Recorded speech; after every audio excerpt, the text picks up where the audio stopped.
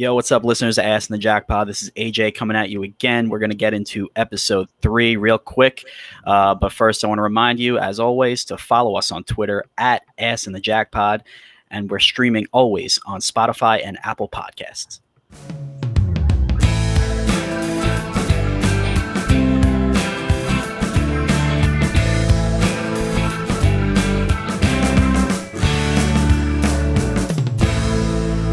Okay, welcome in. We are coming at you with episode 3 of the Ass in the Jackpot. AJ, Brennan, and John coming at you as always.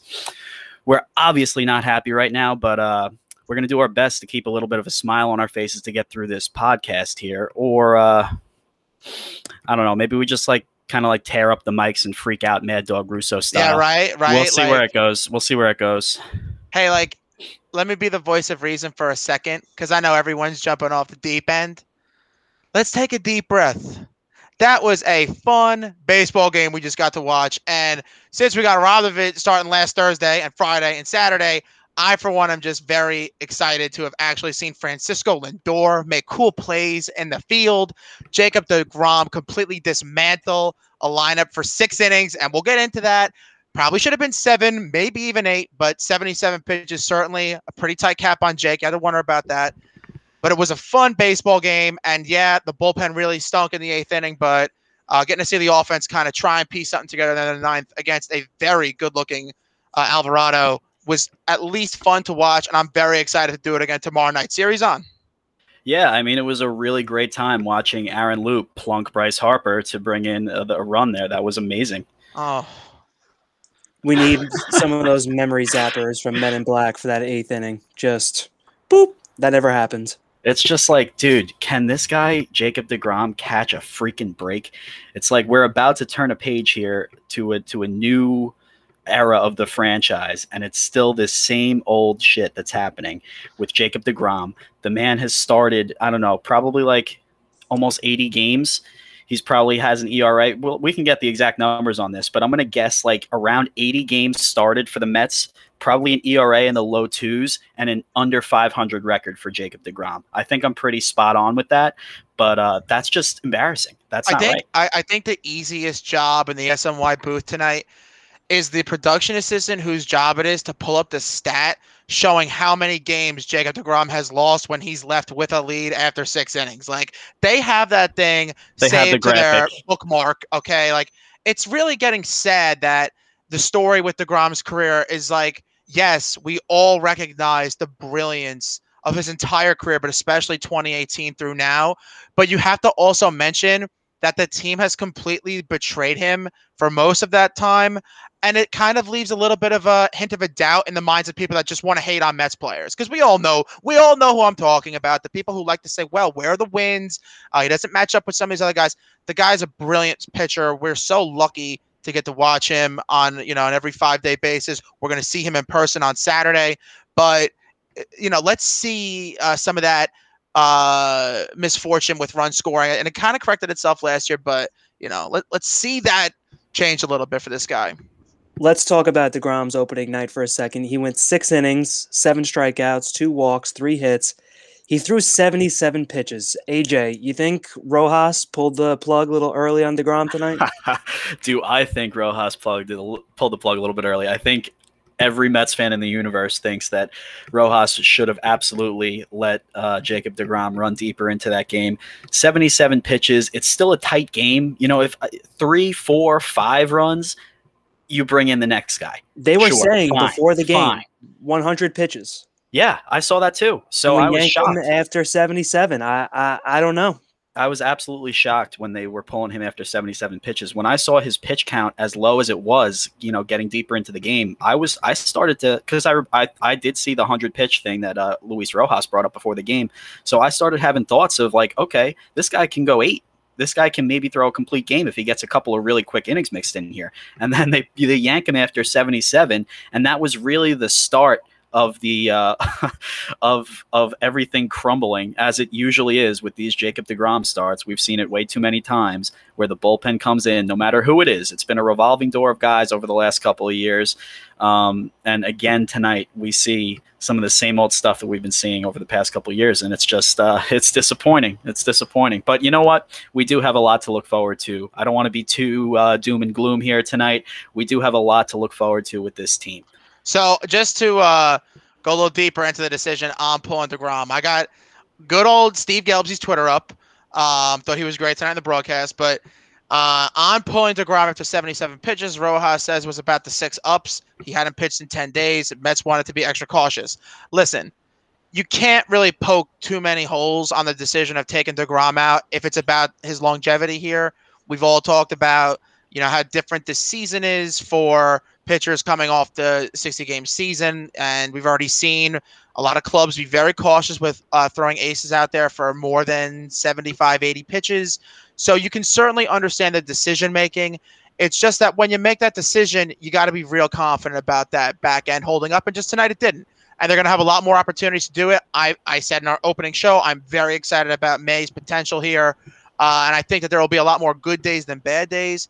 But, it'll be really nice when Seth Lugo comes back and is in the mix there too. You felt like you missed him a little bit tonight, especially in those big at-bats against Hoskins and Harper. Maybe a little bit more movement would have been a nice change up in that spot. But as far as deGrom goes, the first 4 or 5 innings he's out there, he threw 25 straight fastballs or 24 straight fastballs to start the game. This guy he will come at you with whatever he thinks is going to be the thing for him that night, and then he'll throw 6 other things at you in the 5th on. He was pumping. Sorry, John. He was pumping 101 consistently tonight. It was pretty sick to watch. The guy just keeps upping that velocity every year. And Castro pumping 101 too. Alvarado. I think this game might have been. You can check me on this, but I think this game has a good shot at being having the most 100+ mile an hour pitches thrown in a single game. Every guy who threw tonight almost was chucking 100. It's crazy. Mm-hmm. Yeah, crazy velocity on the mound. Don't forget, deGrom also had 2 hits in this game, including an RBI single.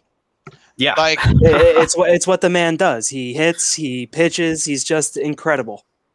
Yeah, I was saying this to my brothers. I'm watching the game. We've grown up obviously past the Tom Seaver era, but when you hear people talk about Seaver that actually did get to witness him, I'm not saying Jake's quite there yet, but the level of just star power he shows off on a nightly basis is just, you get the feeling that future generations will hear us talk about deGrom in the same kind of way, because it really is a treat to watch him just will teams to victory, and then for that team to say no thanks and let him down more than they help. But I think there will be more good days ahead. This offense is too good. You had a freak play from Guillorme there. I think the offense is going to really be a lot better going forward. They did not see more well at all tonight early. All right, let's switch gears for 1 second here. Dominic Smith, a guy that Mets fans and Sandy Alderson have been waxing poetic over all offseason. We get that batting lineup today around 4 o'clock, and we see Kevin Pillar, AJ. There you go. You took Pillar. The spice off of his name. All Good right, job. Kevin Pillar is at the top of the batting order playing in center field. What were you thinking when you saw Pillar in the lineup over Dom Smith? I wasn't when I first saw it, I was confused. I didn't mind Pillar being in the lineup tonight because that is kind of going to be his role, more or less. He's going to get most of his playing time against left-handed starting pitchers to get, the better defense out there. But I was confused about him batting leadoff. He was probably one of the worst bats in that lineup tonight. I get moving Nimmo back because he struggles a little bit more against left-handed pitching, but I don't know, maybe McNeil, who has a little bit more even splits. Pillar's just not a great hitter. And he doesn't get on base very much, even against the lefties. So the leading off was a little bit of a head scratcher to me there. And I also think that he's not a great center fielder anymore. At this point, Nimmo might be just as good a center fielder as Kevin Pillar. I don't think he's great defensively. So a little bit of a head scratcher there, but I'm not going to go nuts. It's opening day. These guys need to play, blah, blah, blah. But that being said, Dom Smith needed to get into this game a little bit earlier tonight. I feel like he's just too good a player to leave on the bench, and it's going to be a problem. This is going to be an issue that we talk about again because of the way that this roster is aligned. Dom Smith is going to be we're going to be mad about not seeing enough of Dom Smith, I feel like, which sucks. Just to recap what we saw from Pilar tonight, he started the crazy relay on the double from Hoskins in the first inning that went off the top of the fence. Got to give him that credit. Was nice. Yeah, it was nice. But after that, he popped out foul to Hoskins at first base with 2 on in the third. And then he grounded into a 6-4-3 double play to end the inning with the bases loaded in the fourth. So, ugly night from Pilar, I got to say. So, it was an ugly night. Let me defend him for a sec. So, AJ, like, when you're saying Nimmo is a better defensive center fielder at this point than Pilar, like, I don't have a good enough understanding of just exactly how reliable some of the defensive metrics are. Sure. Because right now the Mets think Kevin Pilar is a better center fielder. I mean, they had both of them in the game, and they put Pilar in center field. So I don't know exactly how to go through what the most objective way to say who's the better center fielder at this point. But the Mets think that's Kevin Pilar at the moment. You do have to give him a ton of credit on the relay. That was fantastic. Hit McNeil perfectly. And then I don't think we gave McNeil enough credit about the throw he made to Davis, who, by the way, almost botched that tag. I got real nervous as that hand got near the bag because Hoskins did some kung fu stuff near the bag, but like that was real close to sliding in safe. But that was huge. I'm not going to understand the leaving of Dom Smith on the bench after they took out Moore in the fourth inning. I thought that was like such an obvious spot to get in Dom and try and blow the doors off this game, because if the idea is we're going to have a real short leash on DeGrom tonight, and which they must have known ahead of time, then why not give yourself an opportunity to make it a laugher early so that you're not stressing about a 2-0 game for 3 innings, 4 innings? I will just throw this one in quick about Pilar. Pulled up the numbers. Last 3 years, DRS, 2018 -3, 2019 -8, and 2020 -2 in the shortened season. So, I mean, he's not a guy that you throw out there to play Gold Glove center field anymore. He's not the same player. So, if the argument for playing time for him is that you're going to get like this much better defensive outfield, I don't really think that argument's there. And that's an argument that they're going to make a lot this year, apparently. Like when they put him out there on opening day for this exact scenario, they're telling you that this is a very high priority for them. And and we said it in the beginning episode, how we're going to see them play out the defense and the outfield defense. For them to come out in the first game and play Pilar in this opportunity really tells you that they're going to do this a lot early. I think it's something you're going to see a lot against lefties. Yeah. That's where he's going to get most of his time. Like I said, it's going to be against lefties, and you're probably going to see him start a lot of these games against left-handed starters until us fans start getting in the ear of Luis Rojas about these lineups, which is going to happen. Yeah, I think everyone's going to give. At least this is my feeling. I'm going to give everyone a little bit of a pass. Just because you have to. On opening day, you have to. And everything that happened in Washington this weekend, these guys were ready to go 4 days ago. And then they get each game canceled on them. So, obviously a funny start to this season for them. But like if we want to focus on a positive here for a second, we got to show some love to Francisco Lindor. And by the way, you can forget that second episode we taped, Lindor signing the big extension right after we put that one up. Perfect time in there for us. But that was great. Watching this guy play defense alone just made me feel warm watching the game. Like I'm not exactly sure if Jimenez or maybe even Rosario. Well, I know not Rosario. He may have gotten to it, but he wouldn't finish that play. But maybe Jimenez could have had a shot at getting that. But the ease at which he fielded like some of the balls up the middle tonight, started the double play with McNeil. It's just going to be so comfortable to have that there. It makes me feel happy. You wouldn't have seen that from past Mets shortstops for sure. One of the positive things that I noticed was just the energy in the crowd. It's so great to have baseball back and having some people back in these seats to make some real noise. I was getting tired of that fake stuff. It was so manufactured, but great to see the energy tonight. Pete Alonso's base running impressed me tonight, along with his fielding. He did. There you go. He did mess up that one diving play to his right, the first one, but then he made that second one. Impressive play. I think he's really come along as a first baseman defensively. But then the tag up on that McNeil fly ball, the one that McNeil absolutely crushed. Yes. And it was a tough angle for Pete to read. Like that could have been a double off the wall where Pete needed to be halfway between second and third, but he was on the bag and he was able to tag up to third. That was great base running. That was all like good stuff to see. Yeah, and like you heard Gary mention that in the broadcast tonight, that last year's base running was atrocious. They were going through all the different offensive metrics for the team last year, very high up in like overall. I think they had the first overall batting average in the National League last year. A lot of RBIs, a lot of runs scored. But like for whatever reason, or no, I'm sorry, they didn't have a lot of runs scored because of two things: couldn't hit with runners in scoring position, and they couldn't run bases. So Hello, Wilson Ramos. As far as the base running goes, that is the glaring one there. I hope Wilson is well in Detroit. It looks cold, but better things are ahead, I think, at the catching position for us. But we can get into McCann a little bit later. Obviously he was involved a lot tonight in some big stuff. There are a lot of guys that you can kind of just throw under the bus tonight. John, what about you, man? Give us your positive outlook on the game, something that you're really happy about going into tomorrow night. I mean, I can't say I'm too happy about many things other than what we talked about. Obviously, DeGrom was the MVP of the team tonight. We had strikeouts across the board tonight. Lindor had a K. I'll be honest with you, Brian O'Nora was driving me insane watching this baseball game. I think he thought that home plate stretched into the right-handed batter's box about 5 inches off the edge because it was just some of these pitches that he were calling were terrible. Lindor's first strikeout was a perfect example. I'm pretty sure the second strike in that at bat was way inside. Anyway, Lindor had a strikeout, Conforto had a strikeout, Alonso had 2, Davis had 2, McCann had 1, Nimmo had 2.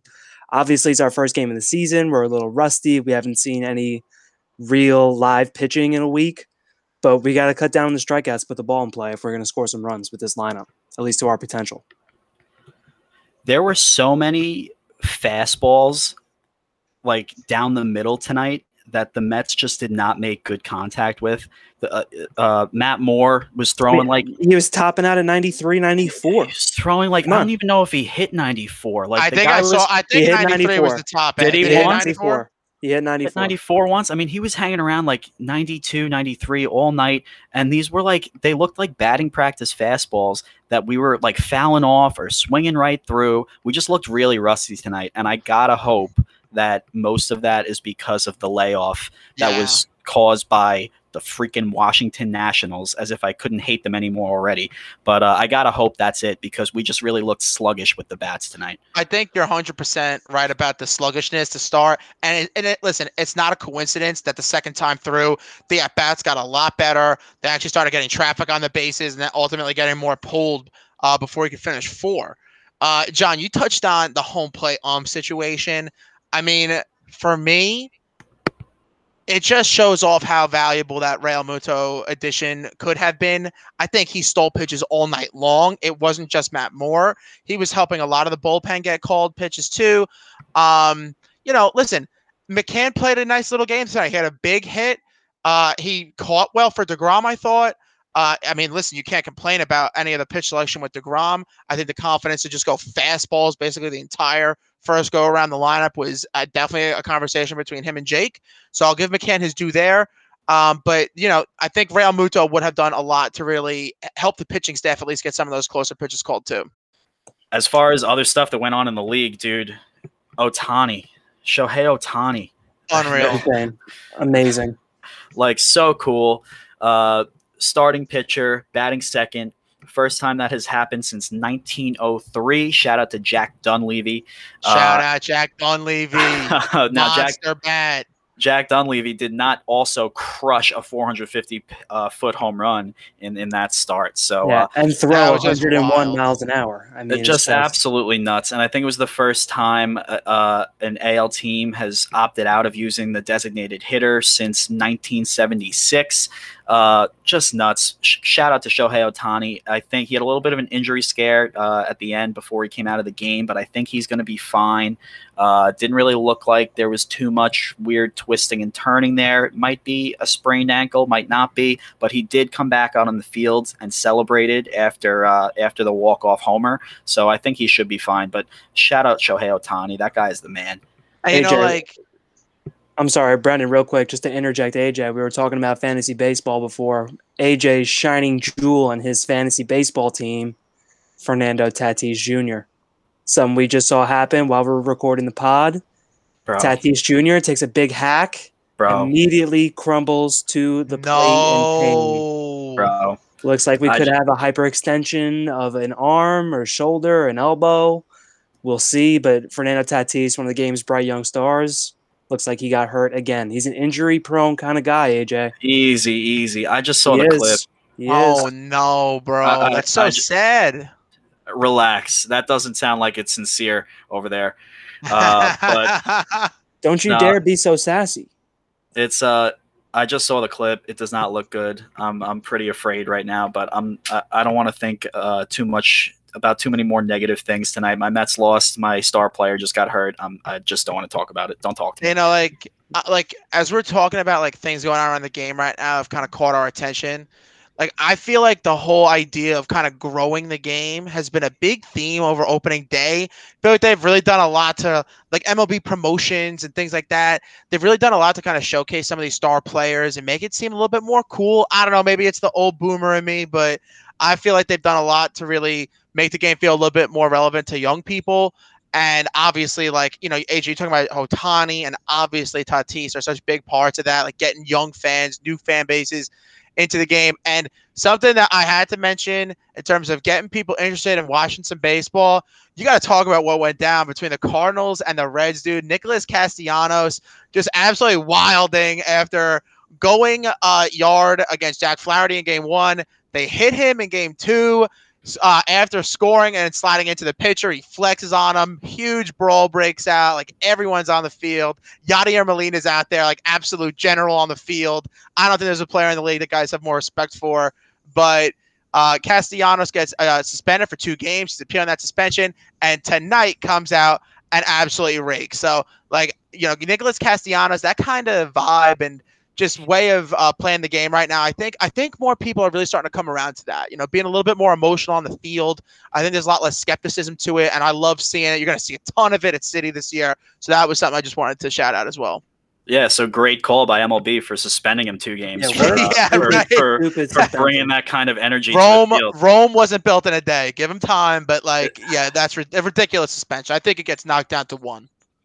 Castellanos was also walking away. I mean, it was Yadier Molina who kind of came in guns a-blazing and really got that whole thing ignited. If Molina doesn't do that, is Castellanos suspended? Yeah, I don't know, man. There's a lot of bad blood. There's a lot of bad blood like that in the NL Central. Like, you know, we obviously know about Mets Phillies and a little bit like Mets Nationals, but generally speaking, we don't have like heated rivalries like that. I feel like the Central, they get after each other. Amir Garrett's always involved in stuff, and Castellanos loves to chirp, bro. Like they got some fun little things like that in the Central. But all right, so I guess we're just about at the close here of episode 3. But I just got to check in with you guys. Before we hang up the mics for the night, is there something enormous that's going to happen right as we shut off tonight again? I mean, you know, last episode was pretty nuts. We literally just finished recording episode 2 about how upset we were, disappointed we were that Francisco Lindor did not come to terms on a long-term extension with the Mets before opening day, and literally, listeners of Ass in the Jackpot, I'm not kidding. As soon as we got off the recording, Francisco Lindor signed an extension with the New York Mets. So that was pretty nuts. I like to take some credit for that happening. I think we gave just the right amount of negative juju back into the atmosphere that just pushed this in the right direction. But like, the timing was crazy on that. And listen, maybe we hang out tonight and Conforto signs an extension. Who knows? But yeah, crazy timing on the Lindor episode. Yeah, so I just had to break down the fourth wall there for a second, let everybody know just how crazy that was, because that was pretty wild. For everyone that's been listening since the start, we got to thank you so much. We really appreciate it. We're still figuring stuff out as far as, you know, format and segments and guests. Keep an eye out for some important guests that might be coming up pretty soon here. But a huge thank you to you guys. In about the 6th inning of today's game or so, we were at, I think, 84 followers or something like that on Twitter. So I sent out a quick tweet asking you guys to retweet.